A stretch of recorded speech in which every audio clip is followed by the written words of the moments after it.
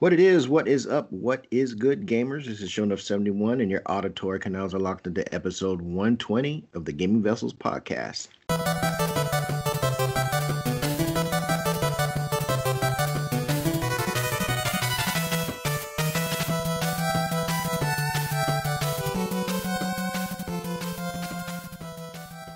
And as usual, I'm not in the studio alone. Along with me, I got my partners in crime. First up, we got Dez, aka the Bay Area Terror, aka the High Res Hater, aka the Cat Daddy, aka Gamer Step Daddy. What's going on, bro?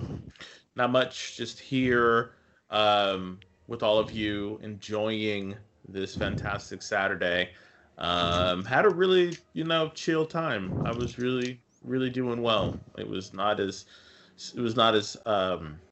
hot out here, and actually got out into the yard and was doing some weeding. So it's just the fantastic, parts of being a homeowner. So I'm excited. Well, you do live in California, and it's like 10 days to 420, so it's like, Well, quite a pro, sir. Not doing all that. So. You're not doing that type of weeding? No. I was out there. I had my hoe, and I was Farmer Desmond. So I was loving it. I was just, taking that hoe to town, on them weeds. So it was good. Nice afternoon of hard work. And then I came in, took a shower, and zonked out. Took a nap. And I worked in the yard in a very long time, so.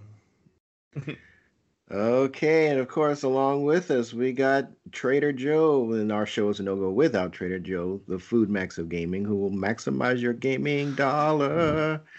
What's going on, man? I'm getting teased by GameStop, man. I need them to stop, so. What are they teasing you about? Oh, they sent out an email saying you have like so many games worth this amount of money, but the Trade Boost weekend for whatever reason hasn't fully committed as of yet. Like the trade values are still the same, and so I was like all hot to trot to try to dump some games to pre-order Returnal. So I'm hoping tomorrow that the trade values pick up the pace a bit. So. But like, were they the trade values haven't moved, or the? Yeah, like you get an email saying, okay, this game's like supposed to be worth $27. You check the website, it's like 24 or 23 or whatever. So, and they currently got a promotion where they give you an extra 20% plus your extra 10% towards like a number of different games, including Returnal. So it's like I was just trying to maybe knock that $69.99 price point for Returnal down a peg or two. So because we talked about that on the show. Like it's like I don't know if this game's worth $70, but I sure as hell want to play it too. So it's like double-edged sword. So we'll see what happens though. Okay. We'll talk about on next show, but yeah, my trading shenanigans. I'm just lying in the weeds, waiting to pounce. But I'm just waiting for the GameStop to stop teasing my butt. So. Yeah, what games are you taking back?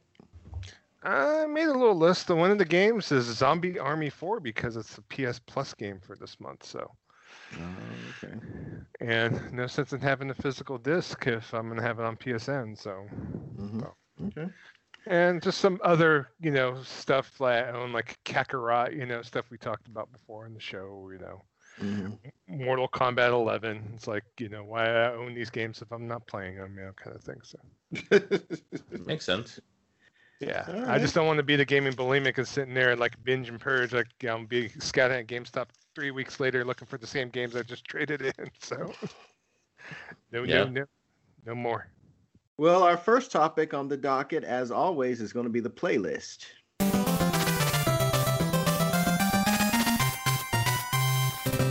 So, Joe, why don't you kick things off this week? What you been playing, man?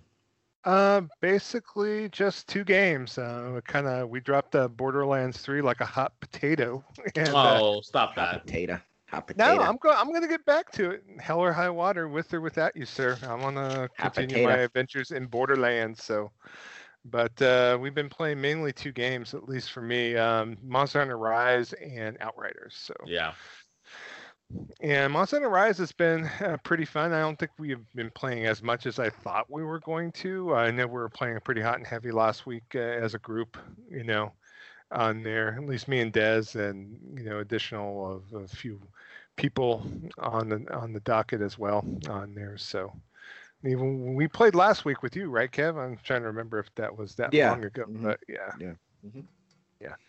But I've been doing some soloing too. I've been doing my village quest as well. I went ahead and I got a leather armor set to be able to do some gathering, because it has certain attributes to enhance gathering. And so when I know I'm going to be playing at least some village quests and do some gathering quests, I break out that armor set and go to town and kind of use the opportunity to explore. I did finally find the second camp in the first map, so I was grateful to find that. I still need to go ahead and kill a number of small monsters to get that done, but really enjoyed what I've been playing so far. I mean, the traversal's been really nice, and I sign on every night for the most part because of the amiibo bonuses, so it's just kind of a ritual for me on that. And still enjoying the longsword. I might dabble with maybe some additional weapons, because I think out of all the Monster Hunter games, it seems like it's really easy to gather parts to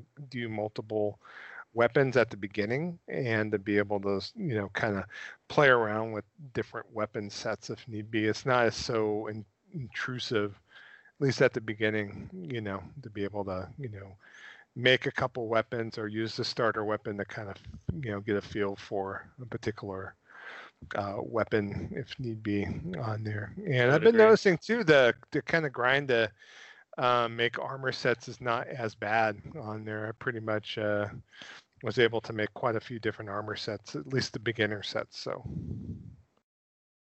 Cool. What about how you guys been, Dez? What's your Monster Hunter Rise experience this past week? Just playing it with you mostly. Again, I'm really kind of sticking with the with doing the what is it? Doing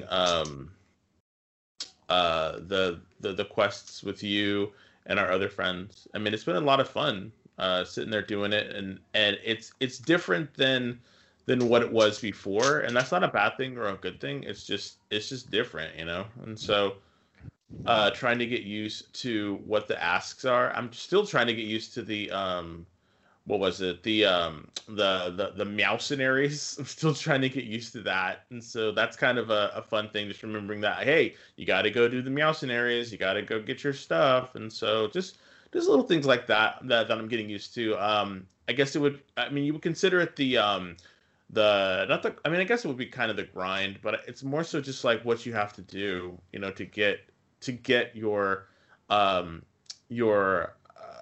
materials in order to play the game. Really, I mean, that's really what it comes down to. So, and for that, I've been really enjoying it. Trying to think.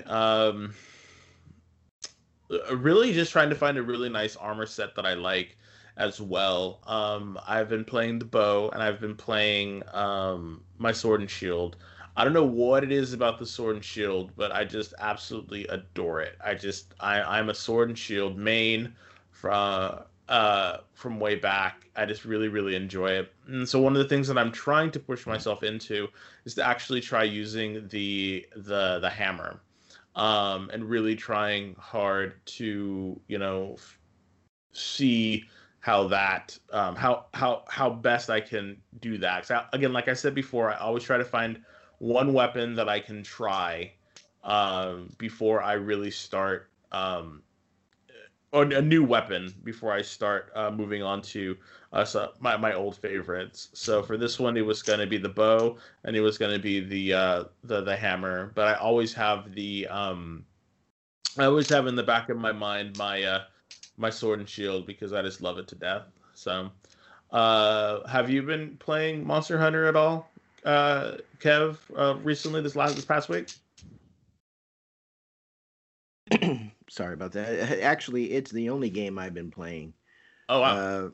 Yeah, I've like I said, most of my time has been taken up with working on my side project. So Mhm. it's not like I've been gaming, when I have free time. Most of it goes to research and studying and learning new apps and all that wonderful stuff. But when I do sit down to play, and well, that and like falling asleep on the couch because the last couple of weeks have been kind of rough at work. But when I have played it, it has been Rise. I am in rank 4 missions now. I last night I've tried to hunt a Toby Kadachi and it just cleaned my clock.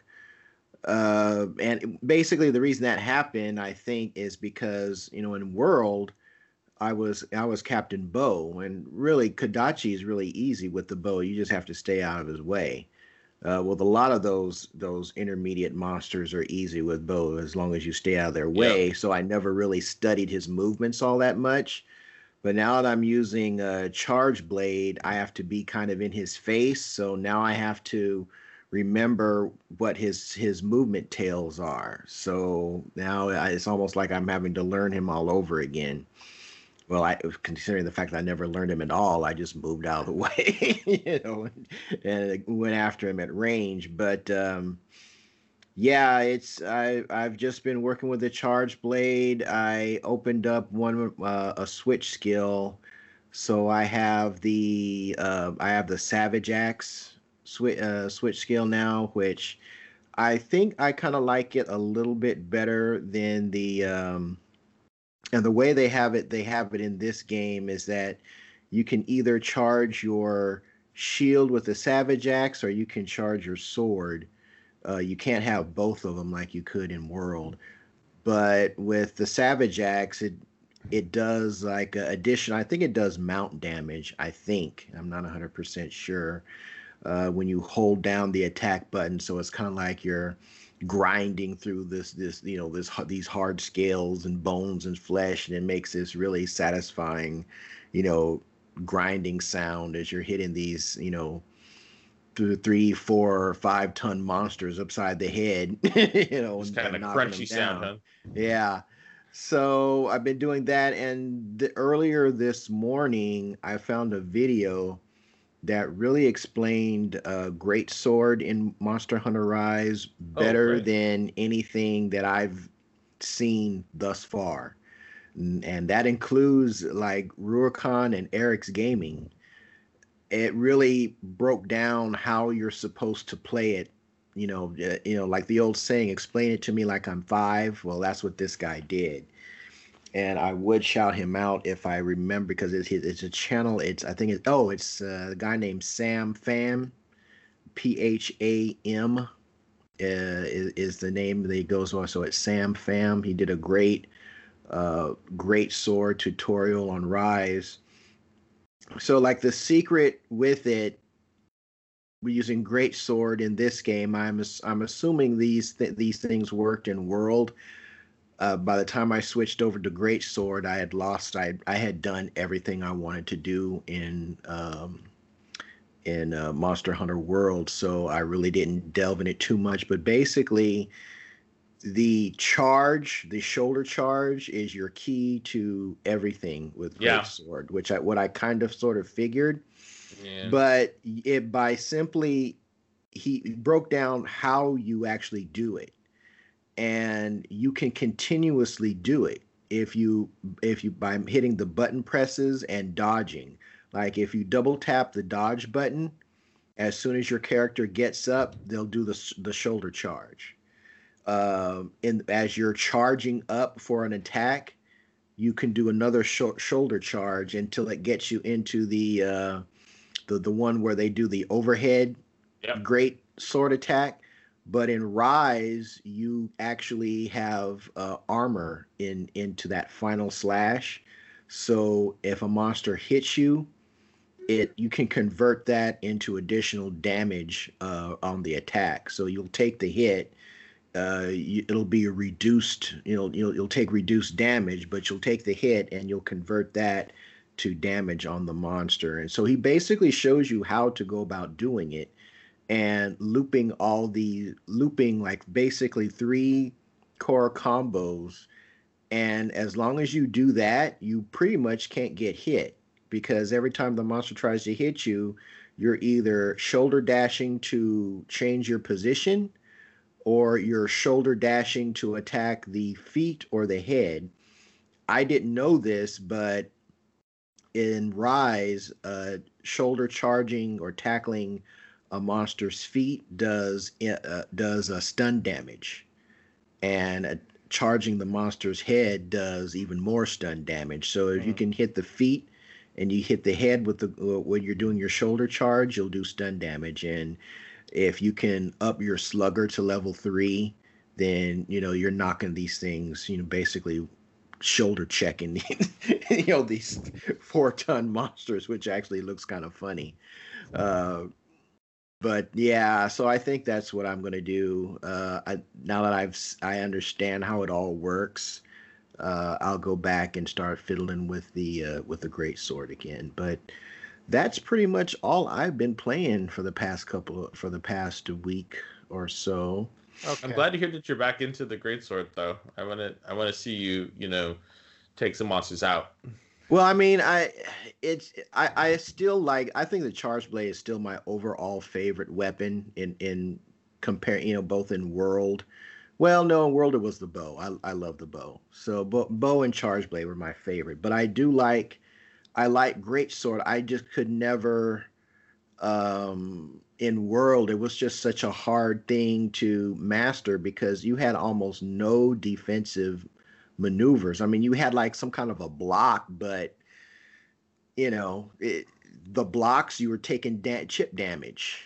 Yep. You don't, and if you use your guard points with the charge blade, unless the monster is doing an amped attack, you don't take chip damage. So and the wire bugs give you some mobility. It's just that I got confused with the way that they were presenting Monster Hunter Rise, when they were showcasing the weapons, and the B footage that Capcom showed of these guys leaping through the air and cracking down on these monsters, from above.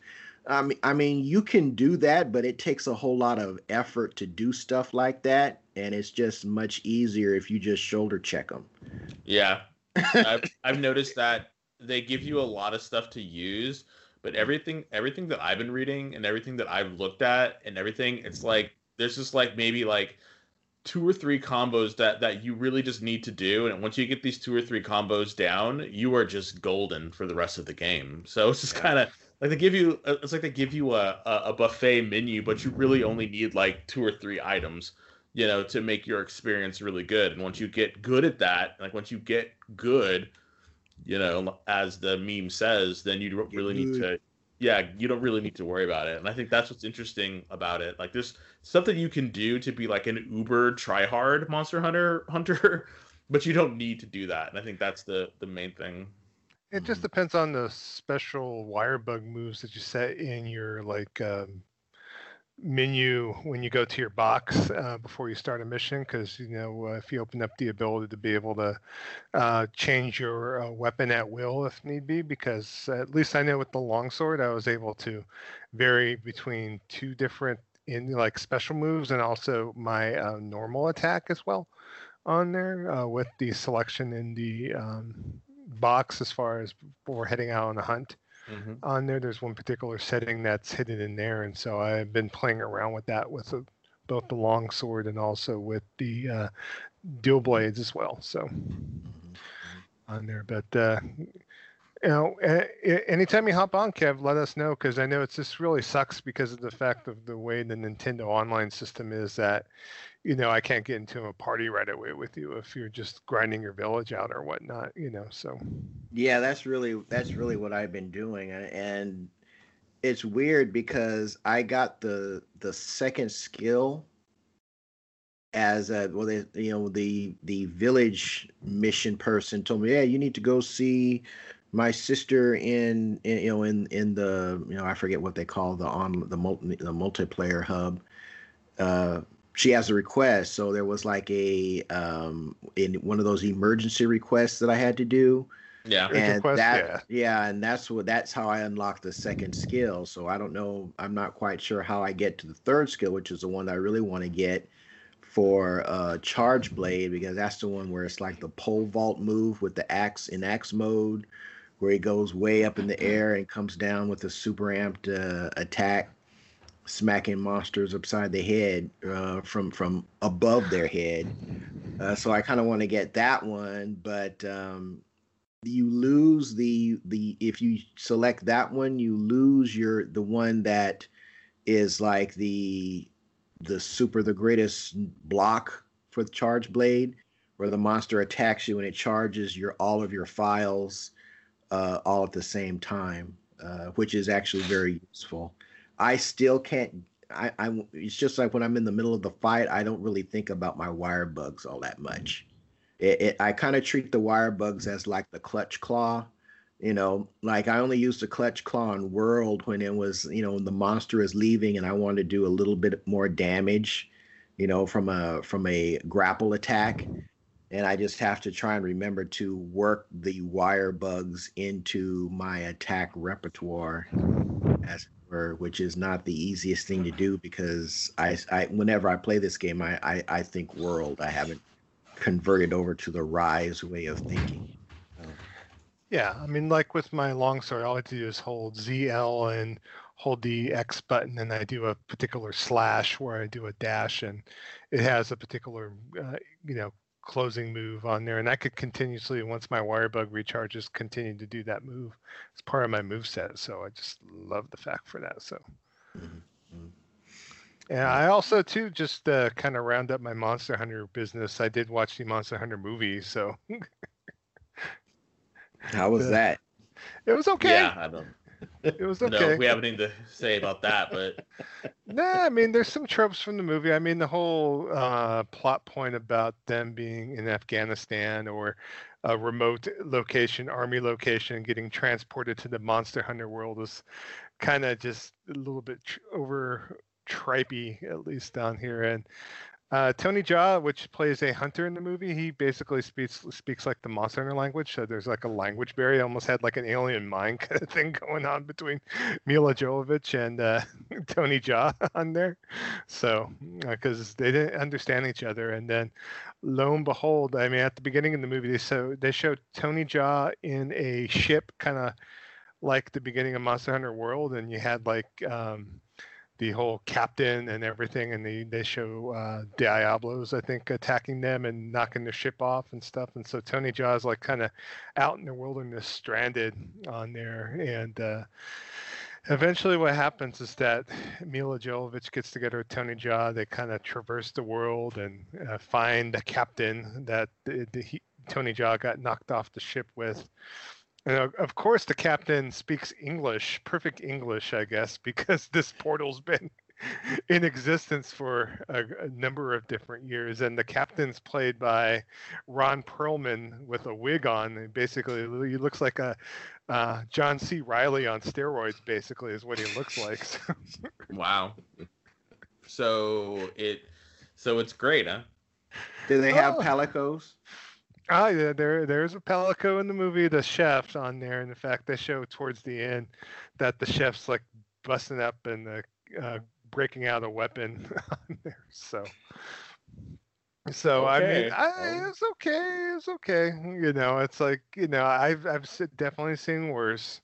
It's not going to win any Oscars. I thought the special effects and bringing some of the monsters into the cinematic universe, the Diablos and whatnot, I felt it was pretty cool in that aspect of the whole monster aspect of it. It's just there's a lot of lead up with the like bringing her to that world and so on and so forth. That it could have been better, but it could have been worse as well. So on a scale of 1 to 10, Diabloses or Wirebugs, what do you give it? Like a straight, like maybe 4.8, like right in the middle. I think I mentioned on the Discord it was better than watching multiple episodes of Moesha, but it's like I hate you so much. Moesha, what? How dare you? Oh, when I went to go visit Desmond, I only watched one episode of Moesha. It's okay. How Nothing against Brandy. Nothing against Brandy. So. How dare you? You speak. When you say her name, you speak with. At least I didn't have to watch like Mila Jovovich getting a temporary tattoo and then having to deal with the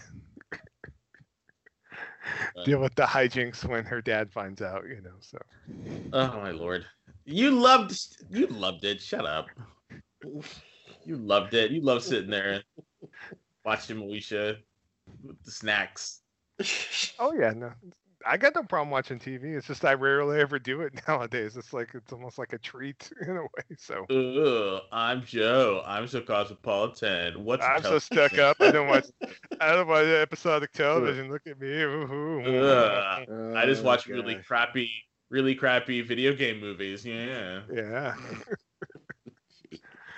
Anyway. Speaking of mediocre plot and bad pacing, we're also playing Outriders as well on there. So which I really enjoy. I've been enjoying playing the game. The actual motif and the plot of the game. I mean, basically, I told Desmond this numerous times. It feels like I'm playing Red Faction 5, basically. So. And that's not a detriment. That's actually a good thing because I love Red Faction. You know, it's just like your AA. Like, you know, I don't think it's not as grandiose as say a Destiny or anything like that. And but it's good. Drop in, drop out gameplay. Well, what'd you say? I said it's better than Destiny. You're like, I thought because you stopped speaking because you were like, what? It's better than Destiny? What? Huh? No, it's not. I can't imagine playing this game for 500 hours. I'm sorry, but I don't think the grind's that real with this one. I can grind this game out. I love it. Love it. Yeah. Well, I picked up the Trickster. Desmond had to create a new character, of course, so I had to figure might as well create a new character myself, and so I played the Trickster. I know. What character were you busting up? And I was the Technomancer. But I know, Des, you decided to not carry over all your characters from the demo. No, I didn't. I got rid of all of them. I started over fresh. I don't know why I did that, but I did. That's what you do. It's all good. It's all good. There's nothing wrong with it. It's all good. I know there's nothing wrong with the Joe. I know. Damn it, Joe! I know there's something wrong with it. That's great. I don't mind playing the beginning portion of the game again. No problem. Over and over and over and over and over again. Hey, he said he doesn't care. Kev. I don't care.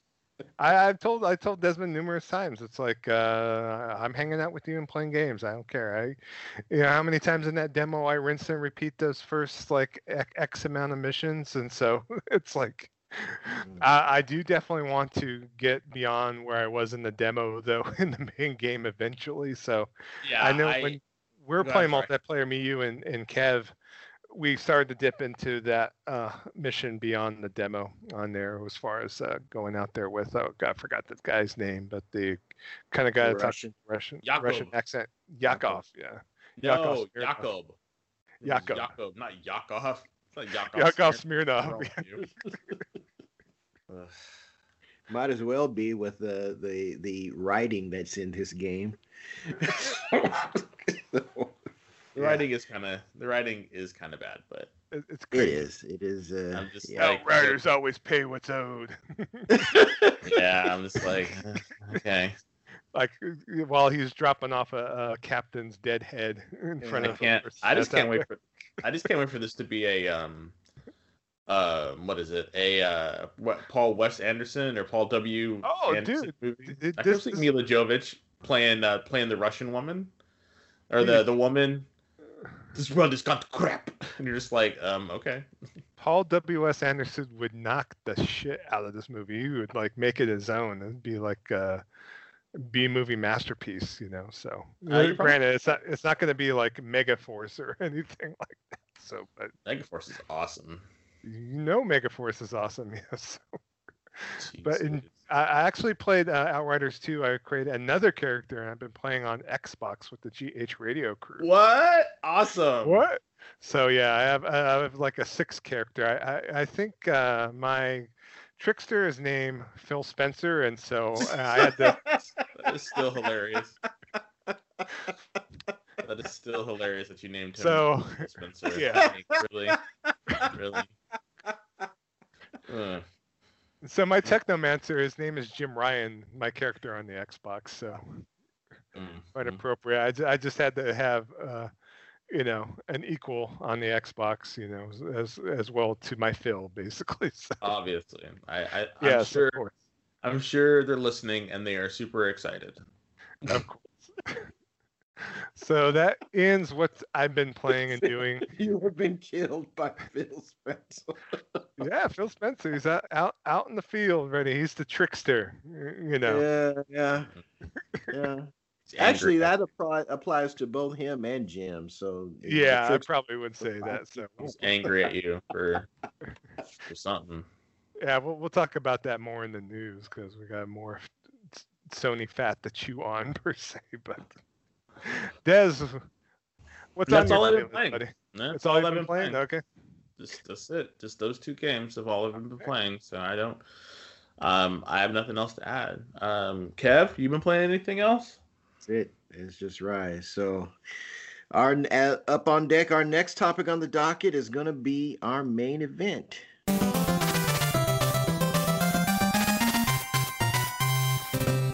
All right, Des, for our main event, you got the mic, man.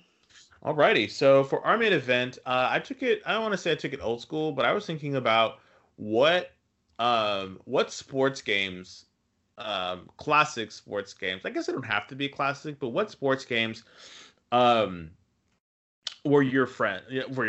Did you really, really like?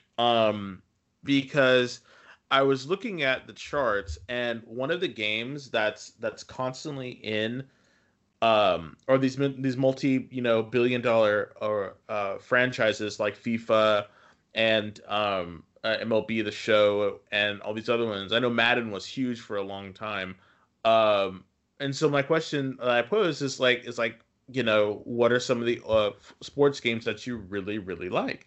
So I wanted to put that out there, and we have a couple of folks. So I'm going to read their responses, and then we're going to give kind of our walk down memory lane as well, unless we got some new stuff. I know Joe is a huge sports fan. Like he seriously loves sports games. So I'm sure he's going to have a lot to add. So first we have Willie D. So actually I'm going to read what Joe wrote because I think it's kind of funny. Joe says, "Sports fans! Exclamation point. Let us know your favorite sports video game, past and present. We want to know what sports video game titles hit that oh so sweet spot for you." I had to read that because Joe was trying to get his funny on. So Willie D from our Discord says, "Does it get any better than NHL hockey on the Genesis with your brothers and friends? Hours and hours, laughs, fights, controversy. Seriously though, why did they remove the blood? I don't know." And then he has a rating, which I think is great. It's Sega Genesis NHL over or greater than Sega Genesis Madden and FIFA over Tecmo Bowl over double over or greater than everything else. It's about nostalgia, and I have to agree. Okay, so for me, when I saw that you put Tecmo Bowl, I was like, that was my shit right there. I loved Tecmo Bowl, and I'm not a huge fan of sports games. Like I'm just not. So when I saw that, I was like, oh yeah, Tecmo Bowl. But I never really played that much of any other ones. What about you guys? Like, what are some of your classic football games? Was Tecmo Bowl on any of your lists? I'll go ahead and go first. Yeah. No, I played the shit out of Sega Genesis Madden, like when it first came out. I rolled seasons on there. Tecmo Bowl too, same thing. NES Tecmo Bowl and then Super Tecmo Bowl and the SNES as well on there. I I don't really follow football all that much. In fact, I played more Tecmo Bowl during the 90s than I watched NFL, so it's like I picked my team there. I think I was playing the Kansas City Chiefs and the Packers on there. So it's like it actually made me like check out the Chiefs and the Packers when I had a chance to watch a football game. But both those games are just excellent, like arcadey sports games, football games for sure. So, what about you, Kev? So the only football game that I've ever played is NFL football for television. Oh, so wow. You got like 3 or 4 offensive plays, 3 or 4 defensive plays, and you only really needed to play one play because that play was through the center, and then if you ran your quarterback far enough, you could throw the ball and make adjustments for whatever else you wanted to do. So, yeah, so that for football, it was NFL football for television. There were no teams. It was just red and blue. Yep. And you could pretend to be whatever player you wanted.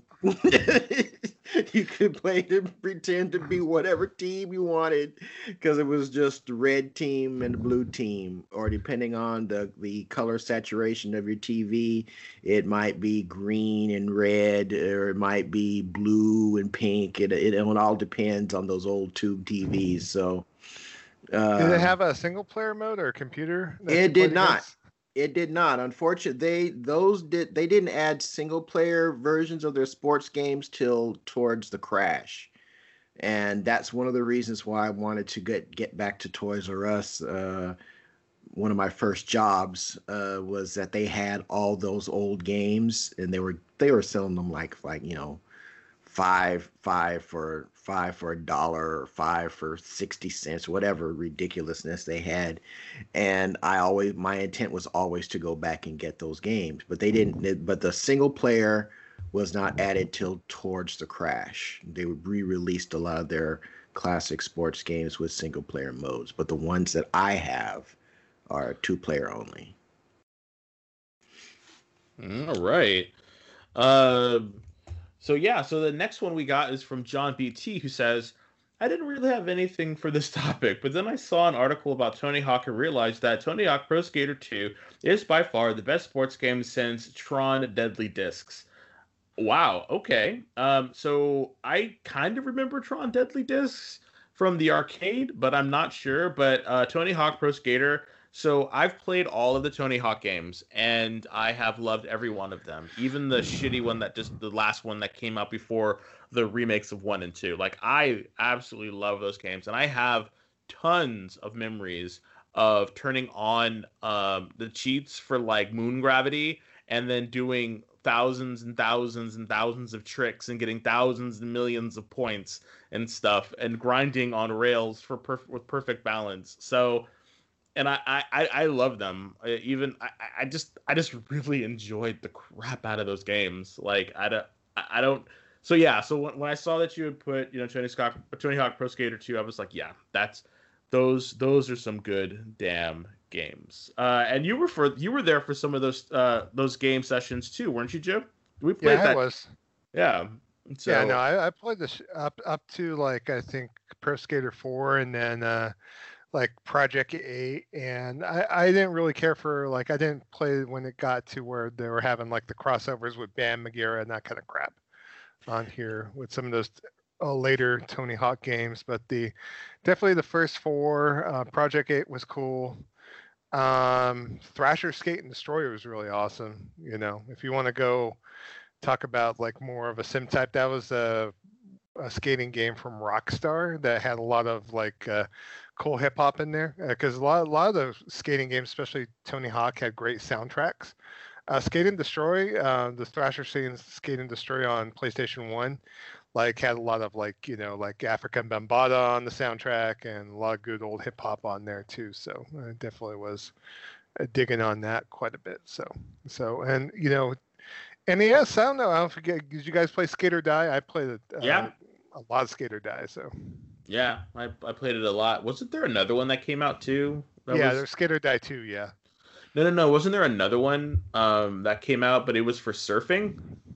I can't remember it, but I think there was one that came out, but it was in the same kind of genre, but it was for surfing. I'm And I trying to remember, remember, yeah, yeah, because There was one on the links, Summer Games. I forget what year. Summer Games, 93 or 92, something like that. It had hacky sack surfing, oh, that's uh, California Games, I or think, right? California game. Oh, I Yeah, think that's what it was. Because all I remember is just being like trying to ride this wave, and if you went over too high, you'd like go ass up and you'd fall in, and you'd have to always kind of jump up onto the wave and then back down, jump up onto the wave and back down. Yeah, I remember. Yeah, yeah. Oh, That company was Epix, and so they made like summer games, winter games back in the day, like, talk about like 83, 84, like for Commodore 64 and Atari 5200 and Atari XL, 800 XL, at the time on there. So Epix was a pretty good, back in the day, like 80s, like, they released quite a few cool games on top of the winter games, summer games, and California games series as well. So yeah. All right. Kev, do you have any couple of sports games you want to add? so I had to think long and deep on this one, and I had to go back to NBA Live 95 for the Super Nintendo. I never owned it, but I rented it for a weekend, and I ran I think I can't remember if seasons were a part of it, but I was the Los Angeles Lakers. They had I think it was I can't even remember who was on that team. I was that before Kobe, or was it might have been after he joined I can't remember. But because again, I'm not a sports guy, so Nope. I just rented it just because it was just the thing to do, and I wound up playing it, and I actually enjoyed it. And the reason I enjoyed it was you really didn't have to be all that familiar with the rules of the game. You just it felt arcadey enough for me to really enjoy it. Now I'll never go in and play, NBA 2K or any of Nope. these other sports games because they're straight up sims. You got to understand the rules. You got to understand, positioning, what position each player is playing and how they all work together. I ain't about that. The closest I'll cut to that is NBA Jam. But um, yeah, NBA Live 95 was good. And kind of going back to Intellivision, um, because all of their sports games were two-player. And if it would, I had to, some of the sports games you could actually play solo. You just had to be bidextrous, I guess, and be able to have one controller for the left hand, one controller for the right. A couple of the games that I could do that fairly well with was NHL soccer. Oh, not NHL, so but whatever they called the official soccer league back in the early '80s, late '70s. I Because think wasn't Intellivision it was Pele or something, or is that no, the it wasn't Atari? Pele. No, it was that Yeah, must have been Atari. It wasn't Intellivision. yeah. The soccer you could do that with. NHL hockey you could do that with, or I could do that with, because you only really controlled one person, and if I could just make that the goalie, I'll just control the goalie on each team and just try and block the shot. Or I would switch up. Okay, the right hand will be the goalie and the left hand will be one of the players, and that would just be the guy you control, and everybody else is just AI control. So I could play that. And you could also get away with. I could also, because again, as a young kid, I had pretty good reflexes. I could play Major League Baseball that way. So, so yeah, those are the only those old school Intellivision sports games. There's really all that I ever played. Of course, not including the arcadey, NBA Street, that type of thing that came along in the PlayStation 2 and later generations. But that's it for my sports gaming experience. All right, Joe. What have you been playing? Oh, I don't know. I mean, I'll try to keep it brief, but as far as different games, obviously I'm a big baseball nut, and so starting out like from my youth playing like home run on the 2600, real sports baseball. Like I checked out Mattel's like M Network because I didn't own any television, but I definitely enjoyed their baseball game on the 2600. So. But towards the latter part, I mean, pretty much all the NES like baseball games are pretty awesome. Like, and they all kind of each played differently too. Like Bases Loaded played differently from RBI Baseball, played differently from Baseball Simulator 1000. That's the game where you could like have your pitcher throw like actual fireballs, like have them like enable like actually fire on the ball and have superpowers, that kind of thing. So on there, and so there's just a ton. As far as my favorites over the years, I would say Earl Weaver Baseball on the Commodore Amiga. As a young youth in my 20s, that game got deep to where I was able to create players, and I ran like an actual league, meaning I was trying to sim all the games in the season, that kind of thing. So, Wow, dude. and I got deep. I had like a notebook, and I was writing box scores down and kept statistics and all this other stuff. So on there, but Yikes. Baseball games over the years, I just really enjoyed. For whatever reason, as of late in the last, like I say, 10, 15 years, I don't really play a ton of the sim games. I just don't have time. I don't make the time. It's like, when I think about baseball, I watch baseball. I don't sit there and try to sim. I've been always meaning to check out the park baseball on there to see, and I enjoy managing two-in games too, where I'm just watching the computer play and I'm just sitting there, calling a hit and run, calling a bunt, and that kind of crap. So as far as the other sports, don't you have a couple of Japanese baseball games too that you imported in? That you yeah, really... no Japanese baseball games. The Konami made this series since like Super Famicom era, Powerful Pro Baseball. They brought a couple of them out here in the U.S. on the PlayStation 2 called the Power Pros. I think it was like Power Pros 98, where they, it's like little chibi characters. But I used to play as the Tokyo Giants, basically. And I actually ran a season or two with Powerful Pro Baseball in Japanese, mind you. So. Yeah, I remember you picking one up too. We were at PAX and we went to the Pink Gorilla, and you were like, you were really kind of like, I want to buy this, this game.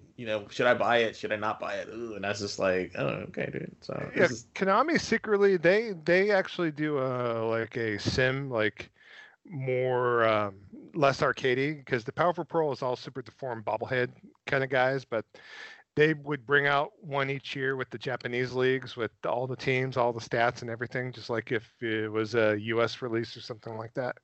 I kind of wish they continued to release the Powerful Pro series here, because I just loved the way those games played, because they had some sim elements, but it was still kind of like the NES and SNES baseball games of old on there, where there was some statistical elements too, but at the same time, it still had that nice arcadey feel too as well. So it kind of had a good mix on there. So yeah, in fact, when I got together with like my friends, like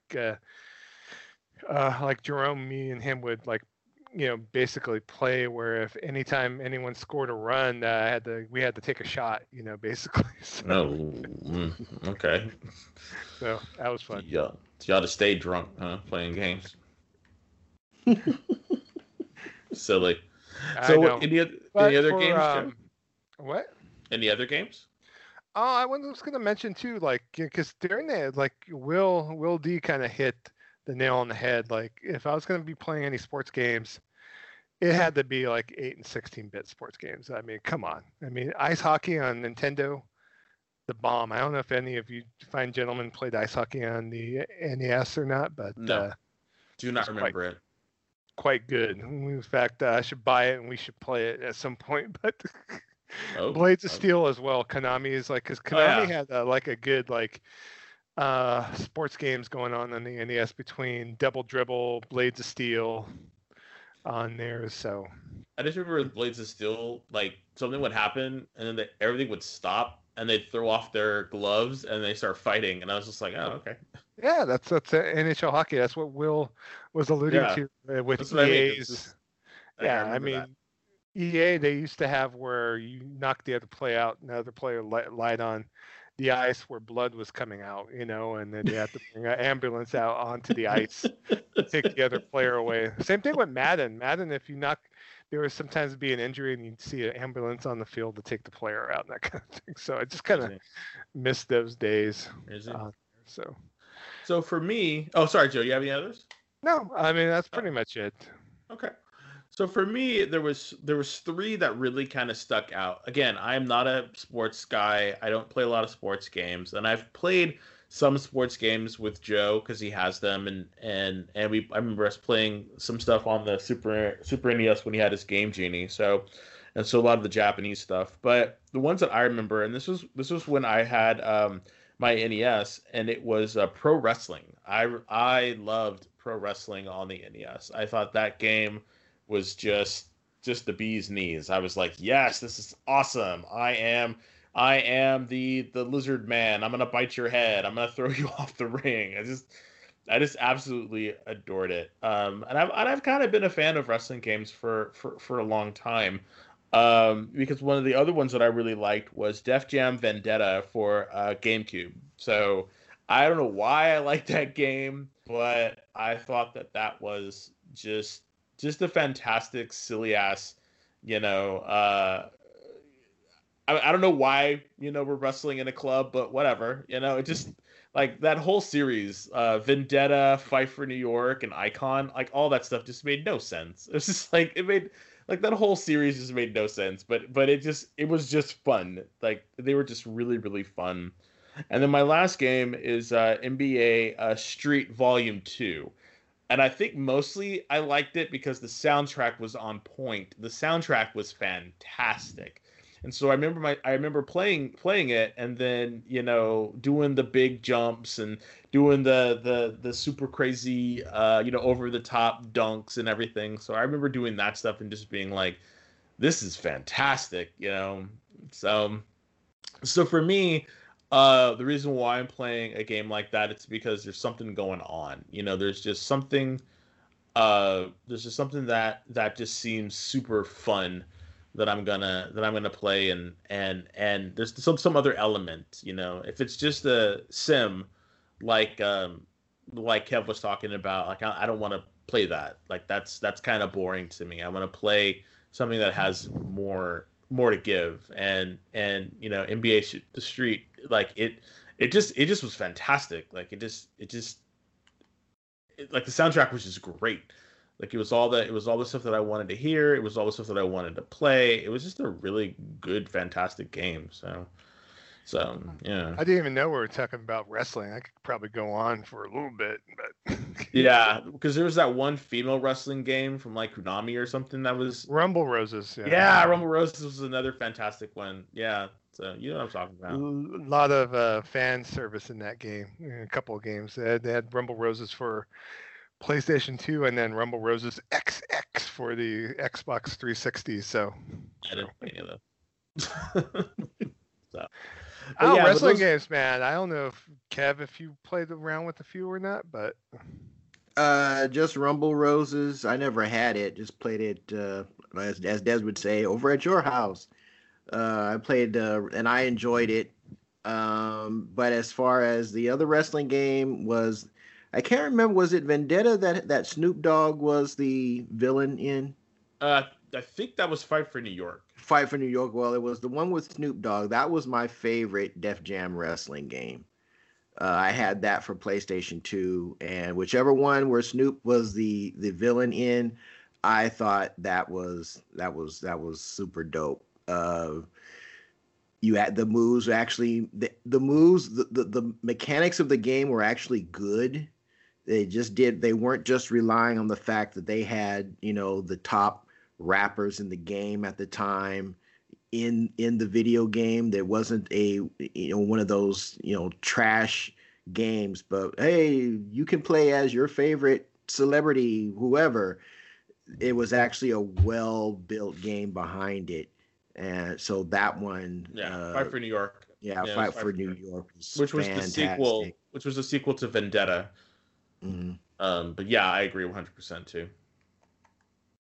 So it that's sucks really that the wrestling. developer of that series, Aki,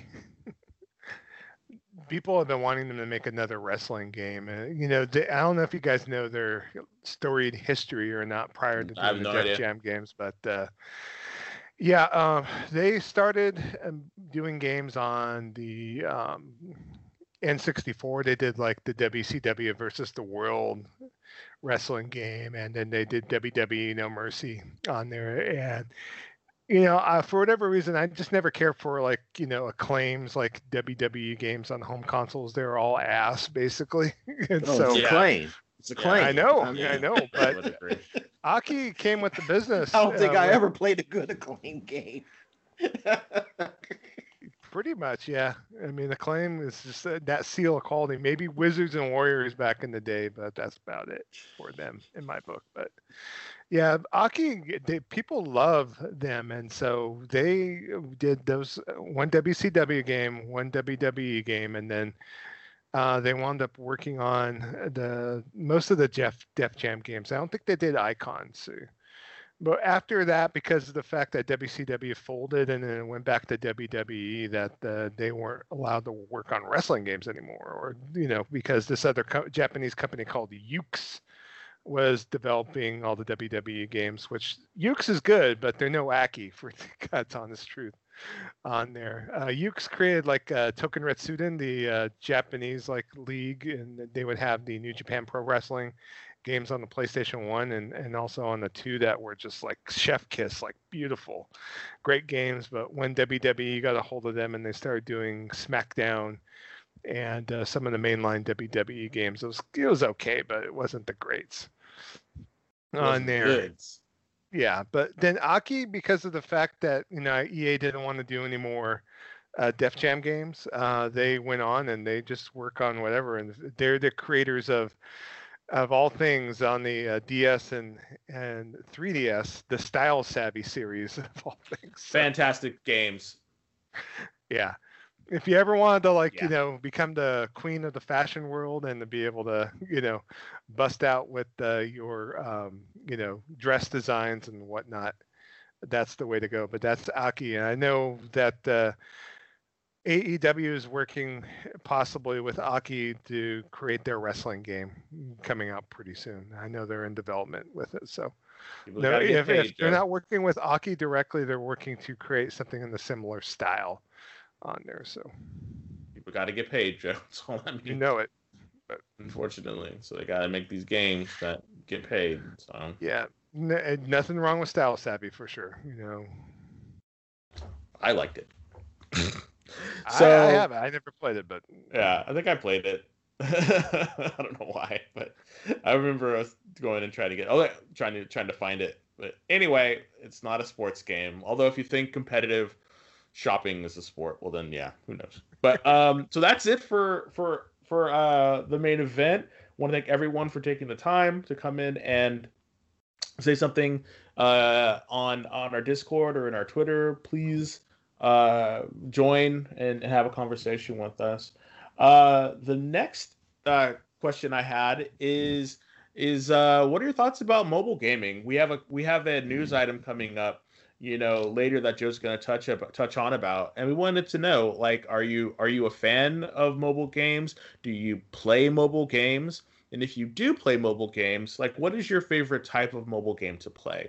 You know, do you play the time wasters? Do you play the strategy games? Do you actually pay for your mobile games and actually game on your mobile phone? And I know Joe will most likely, make this question sound better. He'll use his magic of editing to make it sound better. But yeah, we really want to have a conversation about mobile gaming, you know, and if it truly is the future of gaming. So, or one of the futures of gaming. So, thank you again. And without further ado, I'm going to turn it back over to Kev. All right. Well, next topic on the docket is going to be our vessel line.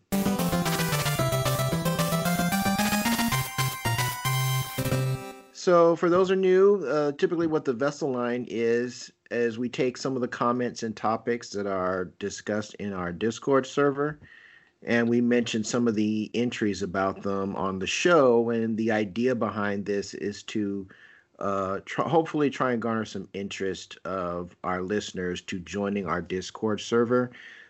Typically, all the stuff that I would normally be sending to Twitter, I'm sending to our Discord server. Me personally, I'm kind of taking a major step back away from Twitter because it's just kind of turned into nonsense. So, at least for the topics that I follow, including gaming. So, but basically, that's exactly what the Vessel Line is. We're just kind of giving you like an excerpt of some of the discussions that go on our Discord channels, and hopefully they entice you to kind of want to join in the discussion. So, the first one that we're going to mention is a post from Will D. Mentioning the ship that was blocking the Suez Canal, that freighter. I'm assuming it got corrected and it was able to get to its destination. Had to dig it out. But Will D says the ship blocking the Suez Canal, loaded with consoles, GPUs, and CPUs, guaranteed. LOL. And it ain't no telling what was on there. It was a genuine ship. Huh? I know Limited Run Games stated that that they were supposed to publish Doom 64 for the different consoles, and the Suez Canal blockades delayed the game from being released. So it was directly affected. So there you go. See how all things are connected, including the Suez Canal. Although that's a major trade route, so yeah, in a way that's not surprising. So there was a 4K and gaming discussion. There was a link posted to an article on PC Gamer talking about ray tracing functionality. I think it was a comparison between NVIDIA and AMD Radeon cards. So Will D posted, here is a prime example of why consoles are at least another generation away from 4K Ultra 60 frames per second. Cyberpunk absolutely destroys the 6900 XT, and without ray tracing. I know it's just ray tracing, but I really like it. It helps with the immersion. Then you look back on older games and notice the difference it made. You gotta love TV companies pushing 8K, but honestly, nowadays, I wonder if it is the TV display tech that is pushing the gaming industry and not the other way around. So Gerald responded, yeah, they are at least a generation away from proper 4K 60 without compromise. Also, yeah, I laugh at TVs that advertise 8K. That sounds really far away, but I do like that TVs are doing the whole 120 hertz thing and the VRR on some TVs and the HDR and Dolby Atmos. Nice features have come a long way. I hope it keeps getting better. And then I mentioned when they were talking about TVs, I mentioned that the A90J is the early contender of best TV of 2021. Its gaming modes are just not as strong as the LG, but $3,000 for a 55-inch is just nuts. Nope. And Gerald mentioned, yes, sir, that is why I will buy the LG instead of the Sony, especially if I am going to hook up a PS5 Pro or an Xbox Series XXX. And Will D said, I can't justify $3,000 for a 55-inch and $4,000 for a 65-inch. Those are Apple prices, and I wholeheartedly concur. I will say the thing is that for me, ray tracing is not a big deal. I think ray tracing, the tech, that I've seen it. Now again, I don't have a 4K TV. I have we do have a 4K TV, but it's in the other room that I hardly ever use it. But what I've seen of 4K, everything just looks like it's wet. I mean, it looks like everybody's in a wetsuit, and everybody just got out of a rainstorm or a monsoon, and that's just what I see when I see ray tracing. So, I mean, I think that the tech is going to mature and improve as time goes on, probably at a very rapid pace. But ray tracing for me, I don't need it. Consoles, I'd agree, are probably we're probably a generation or two away from 4K ultra 60 frames per second. But again, it's a console. I mean, the tech is always going to be a little bit behind in some ways because these companies could, the PS5 could do, 4K 120 at ultra, but you'd probably have to pay $1,200 for it, and nobody wants to do that. Nope. We balked, pausing at $500. You want to tell me that you're going to have to pay double or triple that, to get, and that's what you would have to do in order to get a console to perform on the level of a high-end PC. And the mass market is just not ready to do that. So, folks, you go in knowing that there's going to be compromises made with a console. So, 4K 60 ultra, who knows what's going to be, who knows what high-end PCs are going to be capable of by then. So you know what you're getting when you go the console route. So did you guys have any comments on anything that was mentioned thus far in our Discord server? I didn't, only because I don't again, high res hater here. I don't really see the difference. And so when you said they look wet, I mean, that totally clicked in my head. I was like, oh, you're right. That is what ray tracing looks like. So so for me, I think you're spot on. And I'm fine with 4K. I think 4K is good. I'm looking at 4K stuff, and 4K is working for me, but I just can't see myself, spending, $4 bills on a TV, for that. I'm still rocking my TCL, and I'm 4 series, and I'm good. I'm good. So I can't see myself going and doing anything else. Not at the moment now, anyway. But. Well, you're not talking about, you just bought a nice TV for your living room, which you could equally game on, but I'm not going to do that though. And that's the thing. Like I that is a mixed use television, so that I bought. You got a pretty good mixed use television though, so. Exactly. And Des bought the Hisense, Kev, so. Yeah, I bought which one? The Quantum. I think you got the H9. I think. Yeah. The H9F. Yeah. Yes, I think that's the one. Yeah, that's the same one my mom has. It's a really good TV. It's not great for gaming. No. But if you're watching movies and watching cable, it's absolutely phenomenal. Yeah, that's. He actually got the H9G, is what he just got. Oh, the G. You got the G? Yeah. Okay. Yeah. So the 2021. 2021. Yeah. Oh, 2020. That was 2020. Oh, it's considered the 2021 model, yeah. Okay, because the H9F is the 2020 model. Yeah, I didn't even know the 21s that Hisense had released the 2021s yet. Yeah. But yeah, that's the one my mom has, and she loves hers. I'm actually the one that convinced her to get it. Shout out to Quantum TV for doing his review on it, because that's what.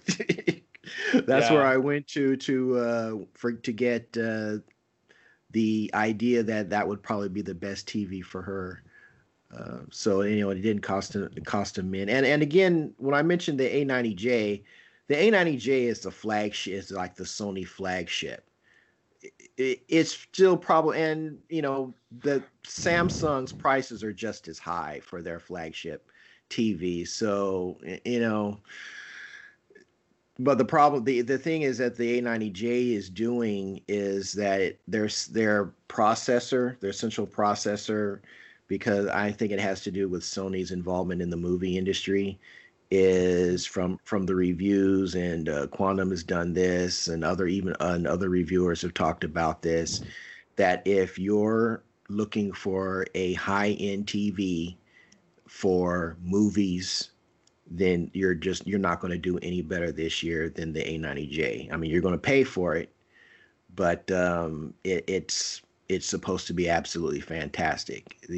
Where it lacks though is in gaming, and that's kind of one of the reasons why that $3,000, I was like, yeah, that's even if it was the best gaming TV on the market, I'd have to look at that and say, I don't think so. But that's when I'm looking elsewhere for my next TV. And so, did you guys have anything else to talk before we move to our next Discord topic? I do not. For me, as far as TVs, I'm just waiting for the sweet spot. So I have a Vizio. I have a Vizio Quantum P, I believe, a 2018 model, and so I want the all the bells and whistles on my next set. So I want VRR, I want 120 hertz, I do want G-Sync, I want FreeSync if I can also get it as well on there. I want all the gaming bells and whistles on there. I might decide to do OLED. It just depends on the price. I'm thinking for me on a 65 inch, I think 1500, 1800 is probably my max. So, and so I'm not sure if I'm gonna be grabbing the Sony or getting any crazy ass 77 inch OLED or anything like that. So I just want to have a next step up from the TV I own, because the Vizio Quantum, the P I have right now, the HDR is pretty good, and even though it's only 60 hertz panel, it has pretty good response rate and that kind of thing. As far as there's a lot of delay or anything like that as far as playing games, and I really like my TV. So, okay, well, all right. So our next topic in our Discord server that we're going to bring to this section of the show is you can't even get PS5s and Series S's and X's in the stores, and there's already talk about what folks want out of a PS5 Pro, or I would just assume a Series double triple X, whatever. So there was an article on Tom's Guide, and they were talking about how playing their PS5 makes them wish that Sony is working on a PS5 Pro.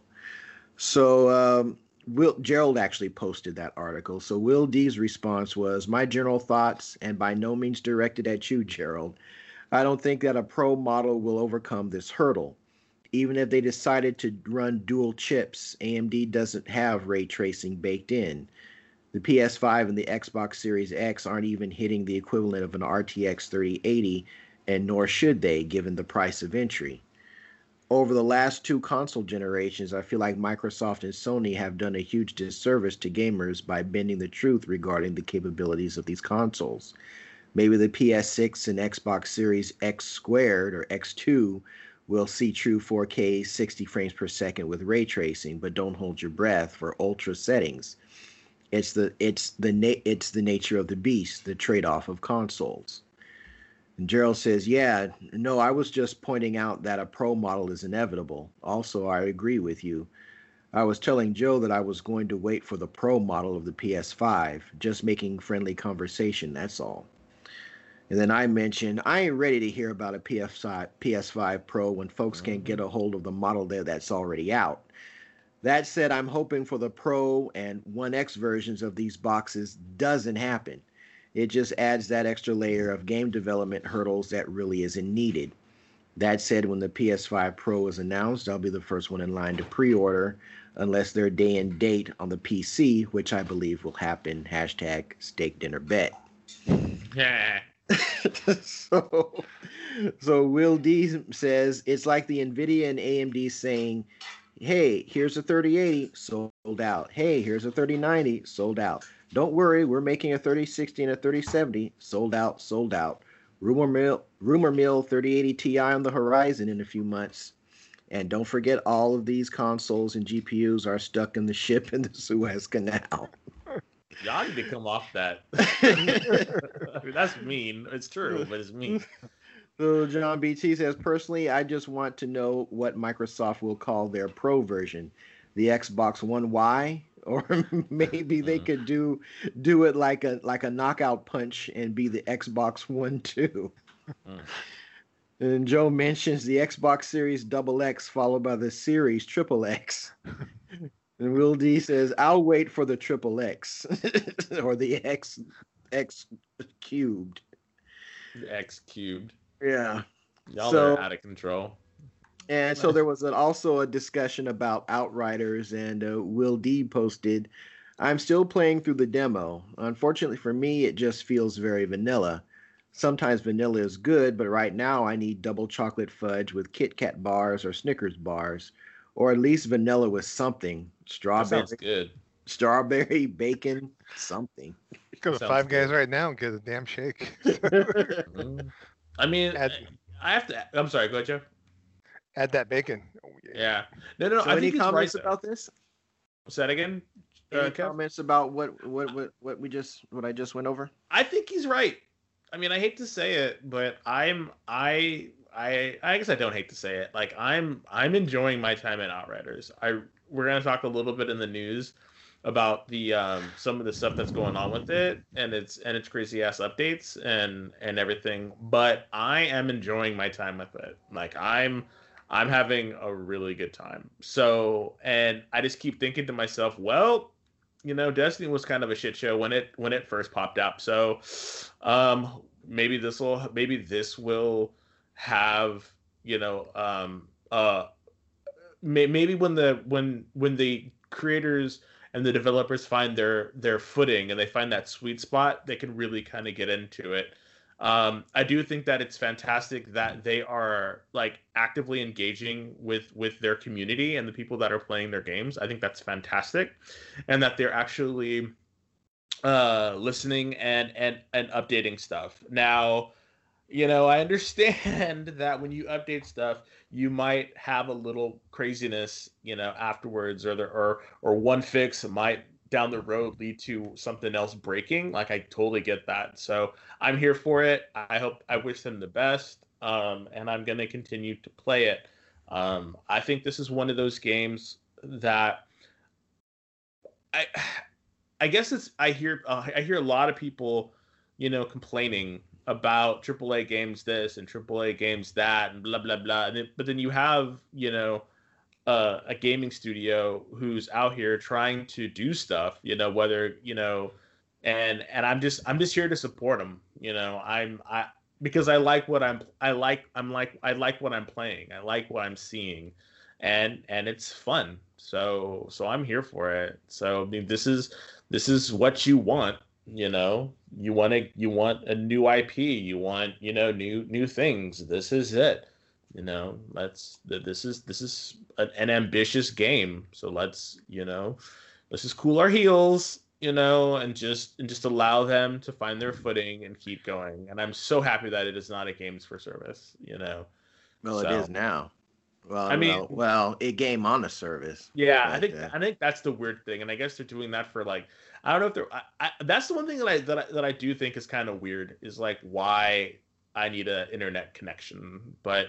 Again, they must have a reason for it, and I'm gonna hope that it's not something nefarious. You know? I have a feeling it will turn into games as a service if they don't meet certain financial goals. Oh, I gotta believe that, because I mean, when this thing was set up, Outriders is going to have a beginning, a middle, and an end, and. Well, okay, yeah, you're saying that, but the way that folks are describing the end game, it sounds like freaking Destiny. Well, people have already beat the game I've seen on Twitter already. They've seen in credits and stuff, so. Yeah, but I mean, you're going back to do your in-game grind. There are some weapons and gear that you're not going to be able to get your first time through. And it just sounds to me that they have left, through the design of this game, the way they've designed it, they've left that port open for gas. If their financials don't turn out the way, in my opinion, you know, uninformed opinion that I have about it, if the financials don't turn out the way they want them to, they have a means of injecting gas into the title. I hope not. Like, I hear you though, and that is, and I know you're playing devil's advocate, and we can hope for the best, but the reality is, you know, these these companies don't make these games just to like give up money. Like they're like, hey, you have an idea for a game? Here's some money. Go make it. It's not making any money. Oh well, next time. It's like no, they need to make their money. I just hope that they're not. It's not one of those things where they immediately have to do that. Like I just pray that that's not the case. I just think it's open-ended for the fact that they could sell DLC later on if they want to, So. I mean, definitely, but I just hope that it doesn't become like season 1 of Outriders, season 2, year 2, I mean, I think that's what's going to happen, though. But I mean, they could put seasons on the DLC. DLC season 1, a new story. DLC season 2, a new hope. But I really hope that they would. I really hope that they would, instead of doing that, they would just make Outriders 2 and then continue that. Like, and I think that's one of the things that I just can't understand. Is this why does stuff now have to be like a season? Like, why can't we just have a trilogy? Like, could you imagine Mass Effect if they did that with Mass Effect and you just had Mass Effect and 2 and 3 were just DLCs? Think how weird that would be. It's like just make a sequel. Like I get it. Like people don't want to make a sequel, they because they already have these assets or whatever. But geez, like make a sequel. It's fine. If the it's product like a novel, is good, it's a book. It's like then you're gonna just add additions to the book versus just writing a new book. You write a new book. Exactly. And I'm just like I don't know where people got scared of sequels. I don't know when that happened or why, but it's like just make a number 2. It's fine. I'll put on my conspiracy cap. There's a reason that Xbox wanted that game on Game Pass. I'll just say that. It sounds like it would really be easy to inject a Game Pass positive model into what that game is and the way that game is designed right now. And they could just say, hey, you already got it on Game Pass. What's an extra $5, $10, $20 to get, season 1.2?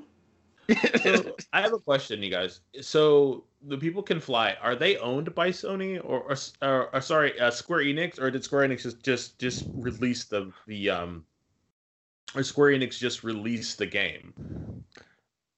No, they're a whole separate thing. So because the one thing that I fear about that is at some point, Xbox is going to acquire them, and that's one of the things that I worry about is like because they're buying up all these smaller studios, and if they're going to put this on if it does well and it's on Games Pass, what's stopping them from like picking it up and then putting it on Games Pass and then gassing it up? So that's the thing that I'm like, People Can Fly are actually owned by Epic Games. So there you go. Phew, never mind then.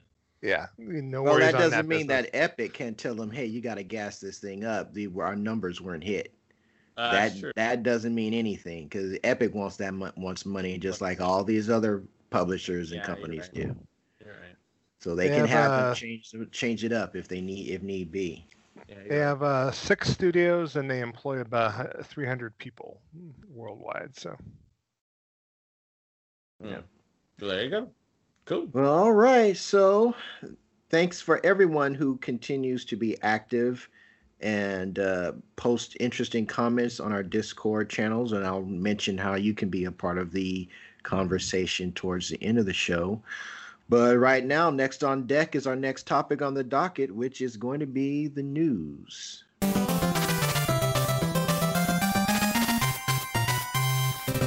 So Trader Joe, you got the mic. all right, so we're just talking about Outriders, so we're going to keep the Outriders love, or I don't know about the hate. There's no hate. There's just all love going on. Some Outriders players are reporting the continuation of a worrying inventory wipe bug that's in some cases has wiped out nearly 100 hours of investment into the game. So Outriders' first big patch went live this past week on PC and PlayStation 4 and this morning on PlayStation 5. And some players soon reported that their entire inventories had been wiped on here. So one guy was posting his level 50 gear, his 94-hour Devastator, Basically, he was planning on leveling his last piece of gear to 50. And me and my two friends were celebrating our build completions, and everything's gone, like 94 hours down the drain on here. So, and so another affected player said 30 years gaming, I never spent 50 plus hours in the game to be wiped out with nothing. Looks like encountered the dreadful gear wipe bug on there. Some people stated that they'll stop playing Outriders until this inventory glitch is fixed, and call for People Can Fly to add a warning to the game that appears upon login. So yeah, people were kind of not happy about this. So, and this past Thursday, People Can Fly says working on restorations for players who are affected by the inventory wipes on there. And according to their last night's update, this was as of two nights ago, that they fixed the multiplayer crash that can result in client players having their inventory wiped. But it has not done the trick on there. So they have issued an apology saying it's continuing to do all it can to sort things out. We're aware and deeply sorry that some users are continuing to encounter an inventory wipe. We're doing everything we can to resolve this issue, both server and game side. Our plan is to still work on a restoration for all affected accounts on here. But this restoration plan has added further stress to players who have invested so much time into their character builds on there. So players are spending a lot of time and effort trying to obtain items with god rolls that will push their character to optimal heights on here. So, and then obviously, as we experience in the demo, the god roll grind is one of the chief pursuits of in-game players on there. So we'll have to see. I know it was stated that that's still not fixed as of the recording of this show. So we'll have to see what happens with all this. But hey, if I'm not going to play Anthem because it might brick my PS4, I don't know if I want to play too far along into Outriders. We haven't really played too much into the game, mind you, but I just don't. What do you guys feel about this as far as having a possibility of some of your weapons disappearing or your entire inventory going? It sucks. It definitely sucks. I mean, I don't like. I mean, I'm not. Again, like you said, we're not super far in the game, so I don't think it would really affect us too much. Yeah. But I'm sad for the folks that really were just kicking ass and taking names. That's just terrible. I'm so sorry for y'all. It kind of reminds me of Phantasy Star Online because I had an issue back in the day on GameCube where sometimes the game would wipe out your save for whatever reason, and I had a level 70 character go bye-bye. I had a level 129 character go bye-bye, so I had the save wipe happen multiple times to me in PSO. Oh no! That was because I actually went in and hacked your system and got rid of your stuff. So that's what that was about. Sorry. Yeah. God. Here's the thing that I'm gonna put a jihad on you, sir. God. Here's my question though. As many hours as people did in the demo, and not everybody did this. I know I didn't do it. I mean, I got one legendary. I got my slab of beef submachine gun. Yeah. But as many hours as people put into this, was this something that came in a post-game release patch? Yes. Okay. Then this was a new patch that was going. That's what I'm saying. And they didn't discover this? No, that's the problem. It's they fix one thing and then something else pops in. So that's why I'm that's why I kind of was wondering how big the studio was, because there's just these little insignificant things, and they're trying to fix this, they're trying to fix that, and then another problem pops in, and then another problem pops in. So, and I get it, fixing stuff and data testing and testing all this stuff is got to be crappy, but geez, people, I'm just I don't know. I feel bad. I mean, I feel bad for them, but at the same time, y'all should have picked this up before it went live. I mean, I think what has happened, and I think this is a product of just in the modern age of gaming that we live in. Back in the day, in television, NES, SNES, Genesis, you had a game-breaking bug that was not discovered until it went to press.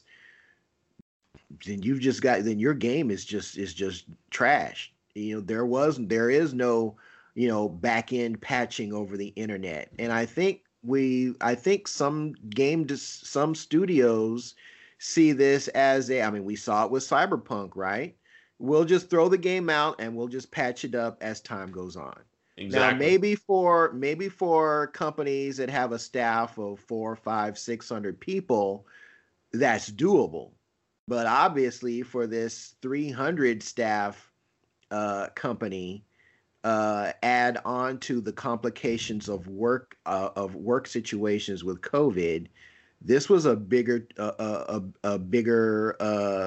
cud to chew than they were able to handle. And it's almost like, they fixed the thing, and then other people are saying, hey, my 90-hour character is just wiped out, after this problem was supposedly resolved. And this is just unacceptable. I'm sorry.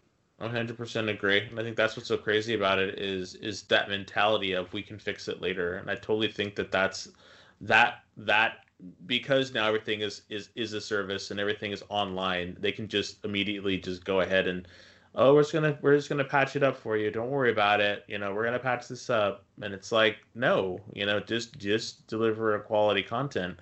And so I don't know why, like, for some reason I'm willing to give People Can Fly the benefit of the doubt and say, like, okay, they're trying.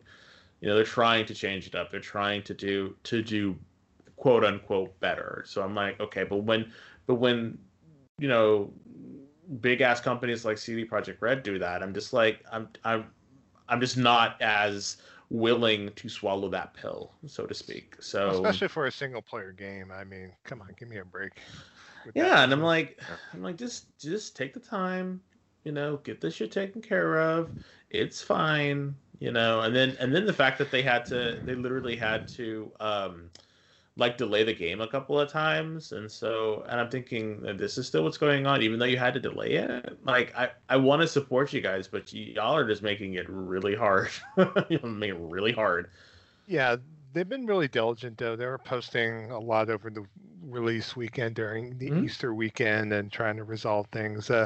Currently, right now, they released a PS5 patch, so now that crossplay between PS4, PS5, and PC is good to go. And then they released the Xbox patch earlier today on there, so crossplay is enabled between Xbox One, Xbox Series, and PC as well on there. So there's been an issue with crossplay. In fact, we haven't really talked about in our playlist, but I had technical issues playing with Dez this last week. I actually had to my game actually froze so much I had to actually unplug my PS5 because it bricked. Yeah, it bricked my damn system. So yeah, you literally have to get out, and whenever you, and I honestly believe it's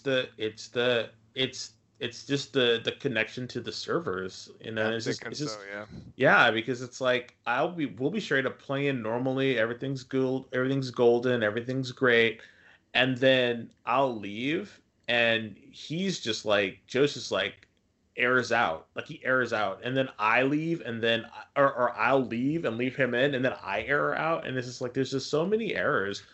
And I send those error messages back all the time. I'm like, okay, well, let's just get this done. That's Outriders in a nutshell. Basically, you quit, and my instance will end right then and there. Yeah, I'm kicked out of the game, and it errors out. So there's not even true drop in, drop out play. No, because when I left to leave Joe, I aired out and it kicked him out. So no, there really isn't. Wow. It's weird. I don't know. We're having some. Maybe I should play this on Xbox. I don't know. I was playing on Xbox, and the same stuff was occurring on Xbox. No, I mean, but at least if it's on Game Pass, I won't have it. I wouldn't have had to pay for it. I mean, I don't mind paying for games, but I want to pay for games that actually work. Yeah. You already bought the game though, right, Kim? Yeah, I already bought it. Yeah. Oh, there you But go. I mean, you know. But if it ain't working, you can sell it. Yeah, Go to yeah, Games that is Pass. true. I mean, That is true. But know. I mean, I guess my other question is, how do you make right someone who's lost almost 100 hours on their character, all the gear? How do you go about making that time spent? A hearty How do you handshake. restore it? How do you restore it? A hearty handshake and Well, and let's I'm hope they sorry. figure it out because they posted on Reddit, their Reddit Outrider channel on there, saying that they are still working hard on restoring any of the gear that have been lost for people. This was 2 hours ago that they posted this, so. And so I could read directly from the Reddit Outriders thread on here, but this is from Square Enix. This is from the community manager on Reddit. It says, since the recent patch, we've seen an increase in reports of this issue. Resolving the inventory wipe is our top priority, and then will remain so until fixed. And then they had a thing. New info gather thread for this issue has been posted. We still intend to run a one-off mass restoration, so anyone affected by this will still see their items restored. Here's our intentions for this restoration. Restoration should take place on a specific day and should be a one-time event. The exact date is to be announced, but we're hoping this occur in the coming weeks. We will update you when we have confirmation of date and timings. We will only be able to restore the most valuable tiers of items lost. Epics and legendaries will be unlikely to restore an inventory full of blue gear, as they stated. The restoration will not be additive to your inventory. It should not replace your current inventory, just in case you decide to play on and start a new character. And the restored items may not have the same exact stats as the lost items. So your god rolls, maybe bye-bye. So wow. So, and also you may have blue gear that's better than legendary gear. As I understand the mod system in this game, you can make any weapon that accepts mods with the right mods. You can make it a real game changer almost. So if you've got that blue that you have just tuned to perfection, and you're a victim of this bug, well, there goes all that hard work. Yep. They also added unacceptable.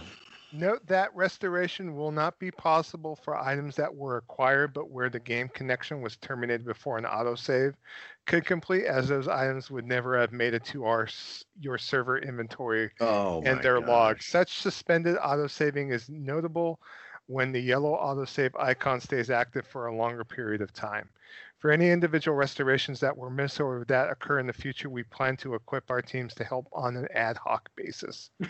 So they are going to help individuals just in case they have any issues on here. Please note that these are our intentions that we are providing here for transparency. While we try our hardest to make things right, we unfortunately cannot make guarantees for the specifics of the above or the timeline of this, as we may run into technical difficulties that delay our work. The accolades wipe issue is something we're looking into as well, whether we can run as part of such a one-off restoration or whether we'll need to tackle these cases on a one-by-one basis. Accolades are a more complex piece of data per profile than a piece of equipment, so working through a solution here is taking more time. So that trade bump goes into effect tomorrow, right? Yep, you got it, man. Okay. Well, we'll see. I'll definitely let you know. So. And that's unacceptable. I'm sorry, it's unacceptable. Well, that's what they get for playing it too hardcore. That's their fault.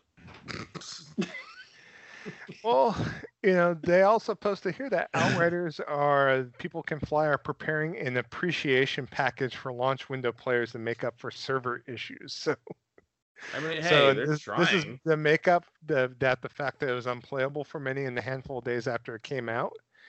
It got so bad that PC and console players matchmaking had to be disabled. So those who played Outriders between March 31st and April 11th are eligible for the appreciation package. Those who get an automatic inventory wipe restoration also get the package as well. So here's what your highest level character will get: a level appropriate legendary weapon, a level appropriate amount of titanium, the emote frustration, which is otherwise unattainable at this moment in time. The irony here was not intentional, but is fitting. People can fly set. So, and there is no release for this package as of yet. But yeah, because they put it out now, it might delete that too. Yeah. Yeah, pretty much. So you're 100%, Kev. Like, here's your package. Oh, game's gone. Sorry. They talked about the patch. They said we're confident these fixes will address the majority of crashes reported, as there are only a handful of root causes that with the crashes they generate appear in a number of places. The patch will change the default matchmaking settings from open to close for crossplay, which should help prevent randoms from popping into your solo game uninvited. Which I liked. You can literally the default is off now. So when you sign on, the default is off. So you don't have to remember to turn it off if you don't want randos popping in your game. I think that's a pretty good addition. Yeah. And so this will help improve the matchmaking times, as the queues are less likely to be overwhelmed by the sheer volume of constant matchmaking requests generated by all these games being open and trying to, pair with random players. They're also doing a balance change with the patch too, so they are changing some of the character classes. They're nerfing the Trickster, the Technomancer, and also the Pyromancer with the fix. They're rebalancing on that. So the only character class that's not touched is the Devastator, which is the tank, the melee guy on there. So melee gal on there. So I'm playing the Devastator. That's why. Yeah. So, but yeah, if you want to go and look to see what the changes are, there are significant nerfs on there. So we'll see. Yeah, I guess there was an exploit too. Players were repeating Historian Bounty Hunt and Monster Hunt quest. They were generating legendary items for each subsequent completion on there. So the players were repeating these quests in combination with the multiplayer bug to farm legendaries. I tell you, people exploit behavior. People, I swear to God, people are just they will find a way. Oh, I remember the loot cave in Destiny, but that was something different. I just going down and just, okay, you got this loot. Okay, let's go at it. Let's go. Not like I'm hacking or doing anything cray-cray to try to get all this gear. I mean, we enjoyed the loot cave until they shut it off, but this may be the perfect Black Friday acquisition. I mean, the irony is not lost on everybody. I mean, this is some really sad stuff. It's I really wanted you guys to be better, and just maybe by then they'll have fixed all this stuff, and I can go in and enjoy the game, because I did enjoy the demo. But yeah, I ain't about to start to put in X amount of hours into a character just to have it wiped. So this might be a revisit at a later date type of thing. Well, there's always eBay, Kev, or GameStop, I guess. So good deal. Okay, next news story. This is kind of big yesterday on the interwebs.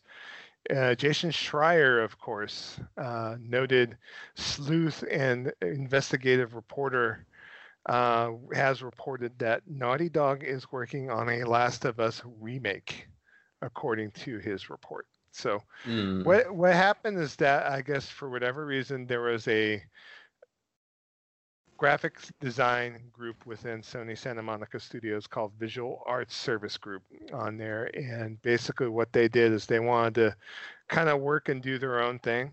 And they got tired of being the support studio to Naughty Dog and to Insomniac and the other Sony studios, and they wanted to work on their own thing. And so they let a 23-person team back in 2019 start working on a remake of Last of Us on there. So, and I guess for whatever reason, Sony was kind of not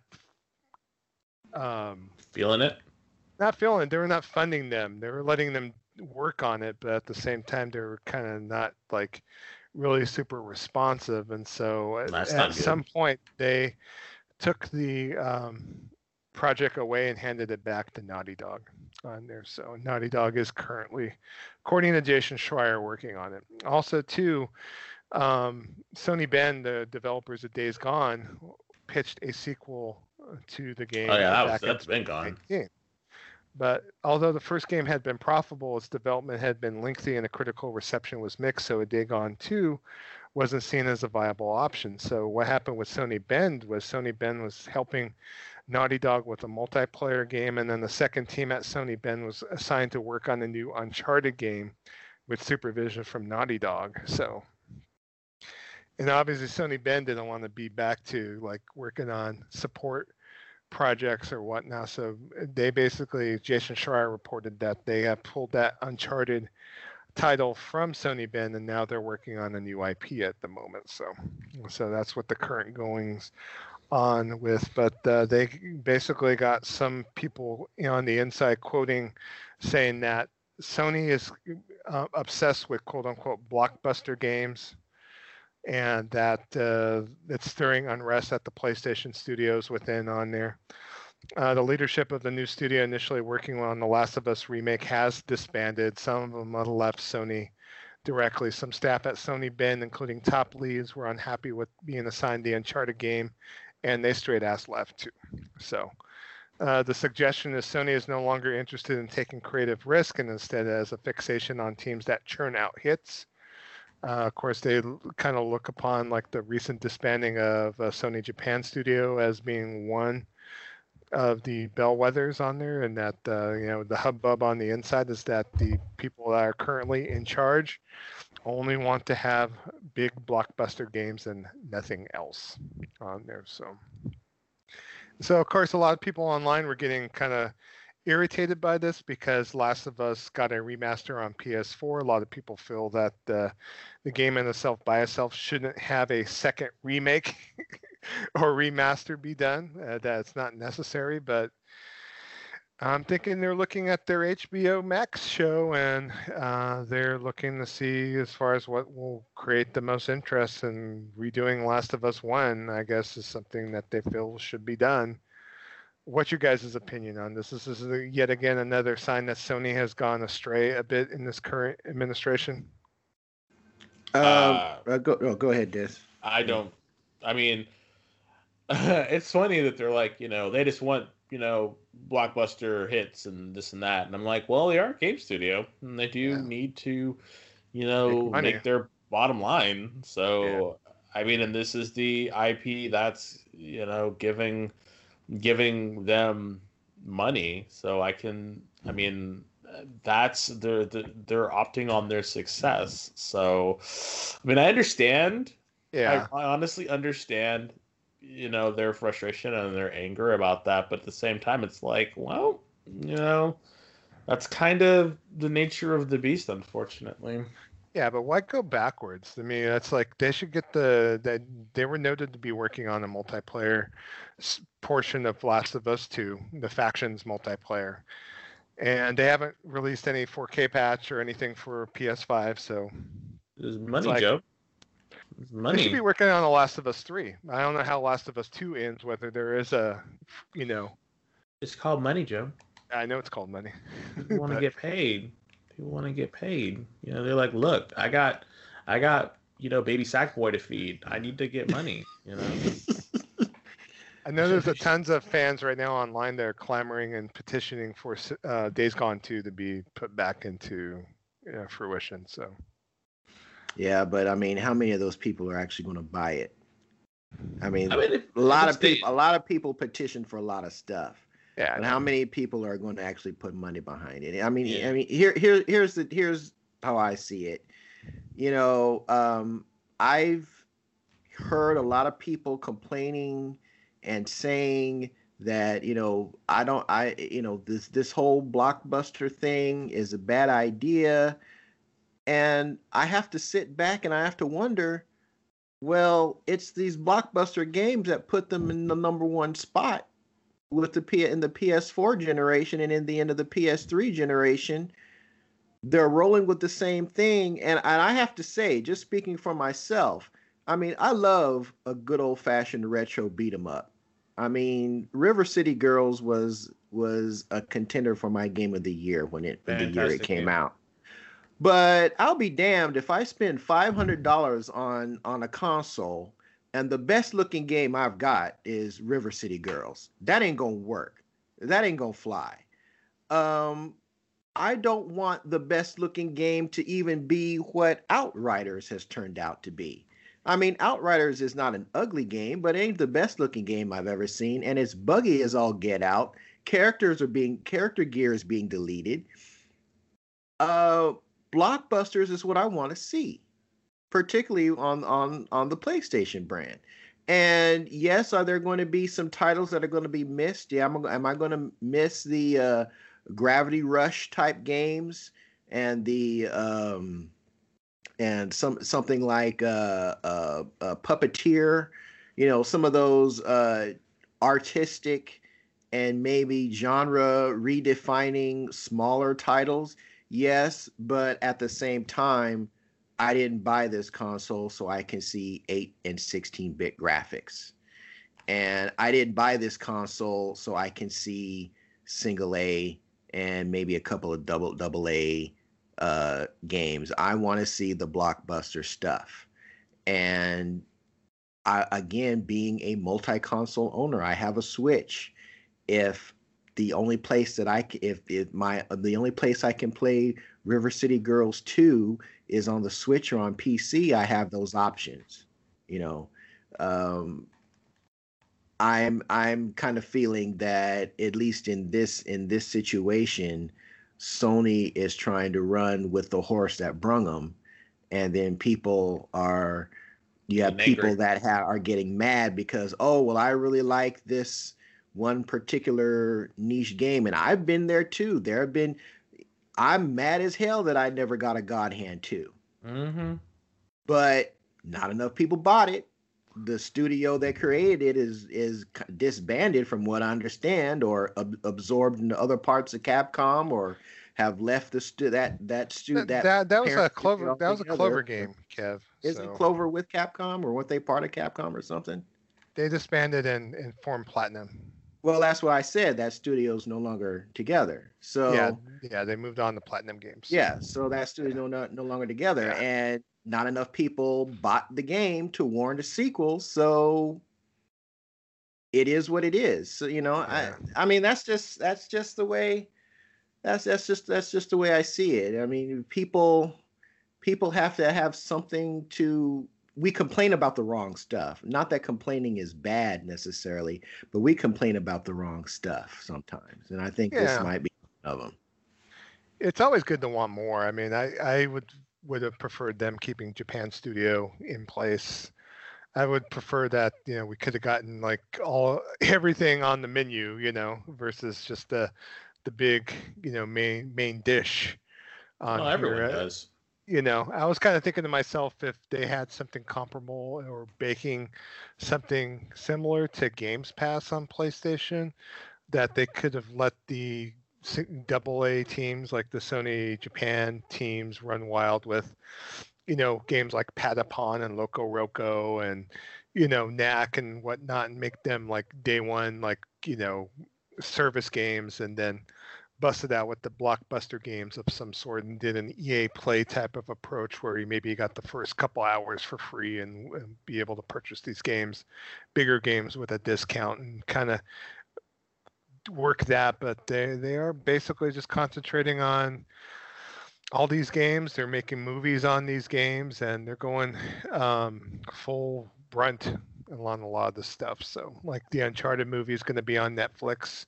They made an agreement with Netflix to bring certain movies after they leave the theater to that, as far as, based on games. I know Ghost of Tsushima has a script and they're working on a movie at the moment. So, it's like this is what they're looking at with this whole PlayStation Studios bit. And we're going to talk about our next news story too, where they're just looking to take these IP and hopefully not run them into the ground, but they're going to try to take them for all that they're worth, basically. So. Yeah. All right. Well, since I mentioned the next news story, let me go and bring that up here. PlayStation is hiring someone from within to be able to go ahead and make a push into mobile gaming on here. So they have a job advertisement for head of mobile PlayStation Studios that they're looking for someone to focus on successfully adapting PlayStation's most popular franchises for mobile. The person that they're hiring is going to be responsible for building and scaling a team of mobile leaders and will serve as the head of this new business unit within PlayStation Studios. So as you well know, I mean, Sony did try in the past to create certain games on mobile, including like Endless Runner's Run Sackboy Run. There was a Uncharted Fortune Hunter puzzle game released on mobile. They had an AR God of War app on there, and they had some PlayStation 4 PlayLink games on here, and of course they published with the PlayStation Mobile brand certain ports on the PC, including Horizon, Everybody's Gone to the Rapture, and Days Gone coming soon to Steam as well. So I don't know if this is something that is part of their multi-tier approach with creating like Uncharted the movie, Uncharted the new sequel video game, Uncharted the mobile game, whether they're just going to try to take these IPs and take them to the house, so. But you think there's a possibility of possibly some fatigue with all of this business? I think there's a risk of fatigue. I think we're at a point now where we want to see what else Naughty Dog can do. We're at a point where we want to see what else. And I think really the one that's really, doing bombastically is Insomniac. I mean, they can go from Spider-Man to Ratchet and Clank. And I think we're seeing that is the kind of variety that I want to see from Sony first party studios. But in particular, when you're talking Naughty Dog, I mean, I think I don't want them to turn them into, okay, you guys are the Uncharted Last of Us factory. I mean, we've got one company that does that with their studios already. We don't need another one. I think it would be a good idea to maybe, if you're going to do the movies for these franchises, then that means you're not going to bring out another game for those franchises for another 2 to 3 years, and just let the movies or the cable series shows kind of do that work for you and kind of maintain that interest, and then come back to the actual video game IP for an actual game some 2 to 3 years down the line when you can actually do something innovative with it. In the meantime, I want to see what other genres these studios can tackle. A studio like Naughty Dog can tackle.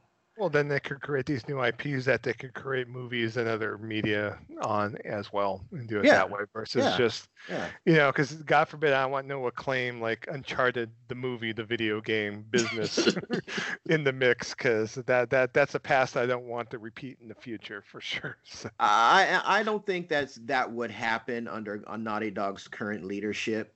I think Neil is a bit of a perfectionist, and he wants I think if it's going to have the Naughty Dog name to it, I think he wants it to actually mean something.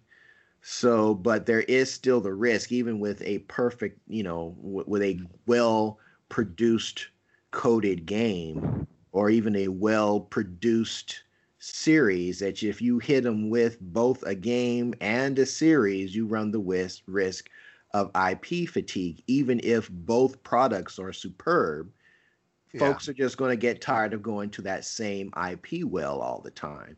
So Yeah, I Gears, think if you're Forza, and Halo. I know. yeah, so I mean, if you're gonna do that, then all right, we're gonna go ahead with this Uncharted movie or series, and we're just gonna let that media carry that IP interest for the next 2 to 3 years until we can actually come back and do something truly innovative with it. But in the meantime, while that's cooking, we've got this new idea for this new game, for this new genre that we've got, and we're going to push forward with that. I think that's the balance that they've got to hit. Otherwise, and yeah, it is going to be IP fatigue.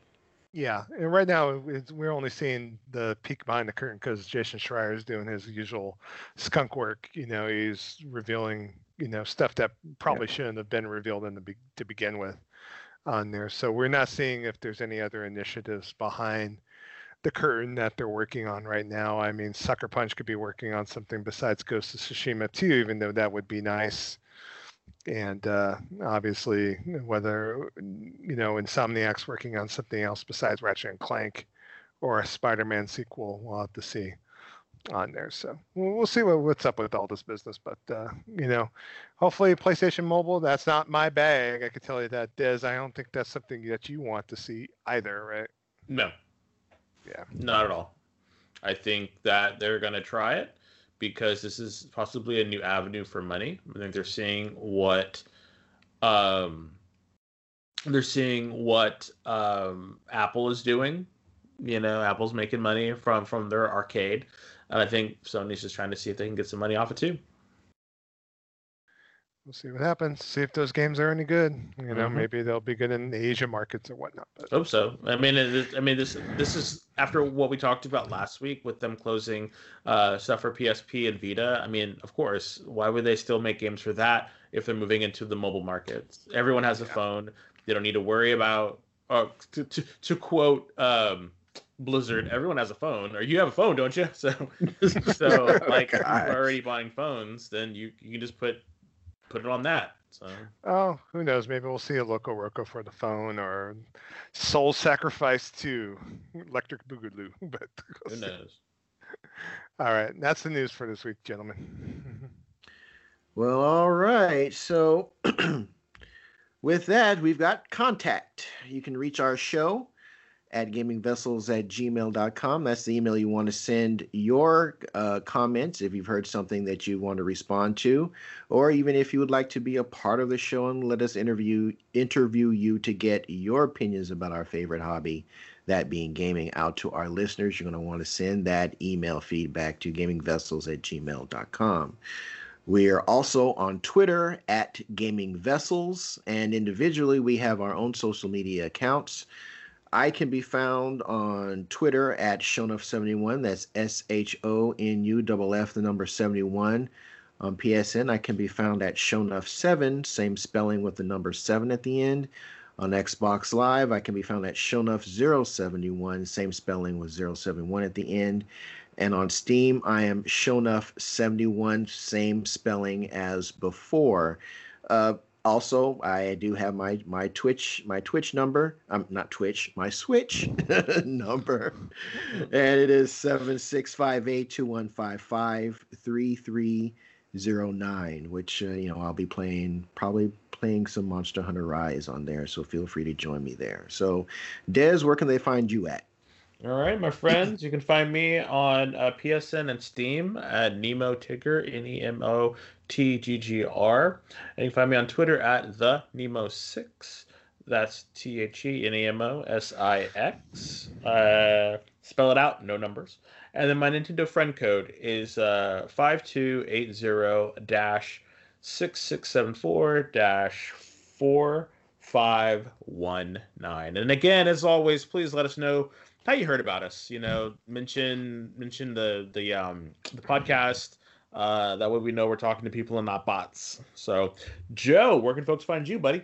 On Twitter, I am forwarding a bunch of contest entries at Joe Fongul, to me. FON. Please be this man's friend so we can send it to you too. Just saying. Please. You're my best. You're my besties right there. You're gonna get all the entries, dude. Yeah. I am forwarding all that funny business to you, buddy. At least you could like share some of it with me or something. Yeesh. I'm getting a Space Invaders package coming pretty soon. In fact, it's coming in the mail from Germany. So there's a reason why I do these things. So Of course. So. And on PSN, you can find me under the username Kamunagara. Also on Steam, it's Kamunagara. On Xbox, you can find me under the same username with 6995 at the end. And then my Nintendo friend code is 4712-5953-1409 on there. So. Well, all right. So that's going to bring episode 120 of Gaming Vessels to a close. We hope you enjoyed it. And again, thanks to everyone who is active on our Discord servers. Thanks for those who respond to our main events. We're just happy that we're getting this level of interaction from those who listen to our show. Both on the Discords, on our Discord channels, and responding to our actual episode questions, which is much appreciated. I mean, without you guys, we'd just be three dudes just yapping about games into the ether. Yeah. So we definitely appreciate y'all. Yeah, definitely join the Discord. If you want to play anything with us, definitely let us know there. I mean, I have no problem throwing the Discord chat up if we're going to play some Monster Hunter Rise. Like listener Gerald asked me to play some Monster Hunter World with him, so I'm downloading it on my Xbox, and we're going to start a new character and roll that on Monday. So, I mean, if you want to play something, let us know. We'll play with you. So, absolutely.